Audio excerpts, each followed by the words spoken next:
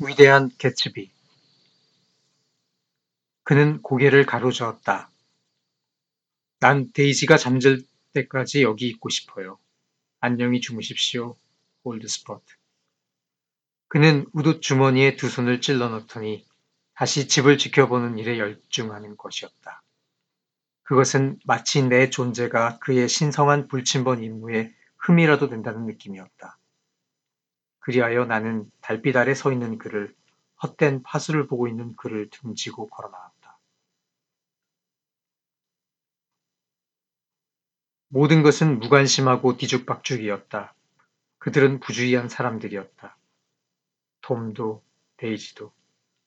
그들은 사물들과 피조물들을 망가뜨리고 그런 뒤 그들의 돈이나 혹은 그들의 엄청난 무관심 속으로 물러났고 혹은 그들을 가치 있게 해주는 것이면 무엇이라도 좋다는 식으로 태각해버렸으며 그리고 자기네가 저지른 혼란들을 남들이 처리하도록 버려두었던 것이다. 로마인 이야기 5번째. 시오노 나나미. 내가 석방한 사람들이 다시 나한테 칼을 들이댄다 해도 그런 일로 마음을 어지럽히고 싶진 않소. 내가 무엇보다도 나 자신에게 요구하는 것은 내 생각에 충실하게 사는 거요. 따라서 남들도 자기 생각에 충실하게 사는 것이 당연하다고 생각하오. 인간은 식량이 실제로 바닥을 드러내는 것보다 식량이 동나는 데 대한 불안으로 동요하는 법이다. 이런 지경에 놓였을 때 어떻게 대처하느냐에 따라 사람을 두 부류로 나눌 수 있다. 실패로 끝난 사태를 계산하려고 애씀으로써 불리함을 만회하는 사람이 있는 반면 그것은 일단 그대로 놓아두고 다른 일에 성공함으로써 정세를 단번에 만회하려고 하는 사람이 있다. 카이사르는 후자의 대표자라고 해도 좋았다. 분노나 복수는 상대를 자신과 대등하게 여기기 때문에 생기는 감정이고 일어날 수 있는 행위다. 카이사르가 평생 이것과 무관했던 것은 분노나 복수가 윤리 도덕에 어긋난다고 생각했기 때문이 아니라 자신의 우월성에 확신을 갖고 있었기 때문이다. 우월한 자신이 왜 열등한 타인의 수준으로 내려가서 그들과 똑같이 분노에 사로잡히거나 그들과 똑같이 복수심을 불태워야 하는가? 실업은 당사자의 생활수단을 빼앗는 데 그치지 않고 자존심을 유지하는 수단까지 박탈하는 것이다. 보통 사람은 무슨 일이든 일을 함으로써 자신의 존재 이유를 스스로 확인한다. 따라서 실업 문제는 복지로는 해결되지 않고 일자리를 주는 것만이 유일한 해결책이 된다. 최고 권력자가 된 뒤에도 가이사르는 요리에 까다로운 주문을 대는 일도 없었고 나온 요리에 대해 이러쿵저러쿵 불평하는 일도 없었다. 함께 식사하는 사람이 음식 주정을 하면 음식이 마음에 안 들면 안 먹으면 된다고 말했을 뿐이다. 카이사르는 내가 누구를 찾아가든 누가 나를 찾아오든 상관하지 않았어. 설령 그 사람이 그의 적이라 해도 나한테 그 사람을 사귀지 말라고 말한 적도 없을 뿐더러 불쾌감조차 내비친 적이 없었어. 그런데 나한테서 가장 사랑하는 친구를 빼앗아간 자들은 내가 개인적인 감정을 드러내는 것조차도 금지하는 거요. 금지하려 하는 거요.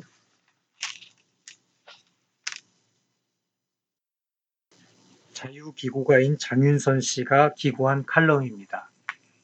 제목은 기회는 준비하는 자에게 문을 연다. 나는 날마다 반드시 40마디씩 오선지에 쓰는 것을 철칙으로 삼고 있습니다. 그보다 많거나 적게 쓴 일도 없습니다. 음악가 드브로자크가 평상시 남들에게 건네는 자기 창작 습관이다. 날마다 40마디씩. 덜도 말고 더도 말고 딱 그만큼의 자기 목표가 있었던 위인이다. 뚜렷한 자기 과제를 설정하고 그대로 실천한 그의 모습에서는 삶의 구체적 목표가 있는 사람은 결단코 실패하지 않는다는 선배들의 말을 절감하게 만든다. 지리산의 작가 이병주는 술을 즐겨 거의 매일 술자리를 가졌고 주로 새벽에 작품을 썼다고 한다. 그는 한 달 평균 200자 원고지 1000장에 달하는 분량의 원고를 쓰는 다작의 작가로 널리 알려져 있으며 또 어떤 종류의 원고청탁도 마다하지 않았던 인물로도 이름을 달리한다. 그래서 그가 남긴 말이 유명하다. 나는 프로작가다. 때문에 일단 많이 써야 하고 어떠한 종류의 글도 쓸 수 있어야 한다. 비록 그것이 주문에 의한 것일지라도. 그가 보인 프로 정신은 지금에 와서 글 쓰는 모든 이에게 귀감이 된다. 또 지금처럼 분절된 시대, 한 분야에 대해 속속들이 꿰고 있는 전문가가 인정받는 시류에 그의 글쓰기 태도와 역량, 차분한 글쓰기 버릇은 사실상 전달하는 의미가 크다. 언론계의 신화적 인물 김중배 선생도 술을 굉장히 사랑하는 애주가인데 그 역시 독특한 창작 버릇이 있다. 그는 아무리 술이 취해도 머리맡에 항상 책을 두고 한 줄이라도 글을 읽지 않으면 잠에 들지 못한다고 한다. 그의 신문기자 정신은 실제 많은 기자들로 하여금 실천 단계로까지 올라가게 한다. 피곤하고 일상에 지치면 신문 보는 것도 게을리하는 게 솔직한 정서인데 그는 나름의 원칙을 정하고 스스로를 책찍질했던 것이다. 세상의 이름을 떨치고 나름대로 자기 분야의 전문가로 부상할 수 있는 길은 바로 이런 독특한 버릇을 갖는 일이라고 생각한다. 본인이 원하는 목표에 접근하기 위해서는 남과 다른 차원의 각별한 자세나 준비 역량이 필요하다. 남들과 비슷한 수준의 담론과 정체성을 갖는다면 개인의 구체적 발전을 기대하는 것은 곤란하지 않을까. 무엇을 하건 어느 위치에 서건 일반적이지 않은 자신만의 인생 가꾸기론을 갖는 게 현대사회에서 처지지 않는 하나의 처세라고도 생각한다. 자기의 일에 대해 얼마나 차분히 또 치밀하게 준비하는가. 그것이 문제다. 기회는 준비하고 기다리는 사람에게 훨씬 빨리 주어지는 거다. 차곡차곡 내공을 쌓아 늘상 준비하고 기회를 포착하지 않으면 결코 나에게 도래할 어떤 훌륭한 미래는 보장되지 않는다고 생각한다. 펜끝으로 여는 세상, 이원복. 그렇다면 조합 조립을 특징으로 삼는 정보화 사회에서 가장 중요하게 요구되는 사항이란 무엇일까?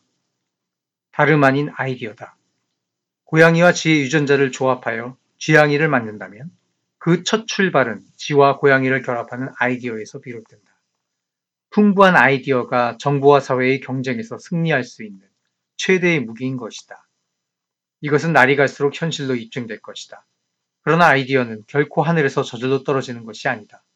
보고 들은 것이 많아야 조립 조합의 가능성이 많아지듯 직간접의 체험이 많은 사람이 아이디어도 풍부하다.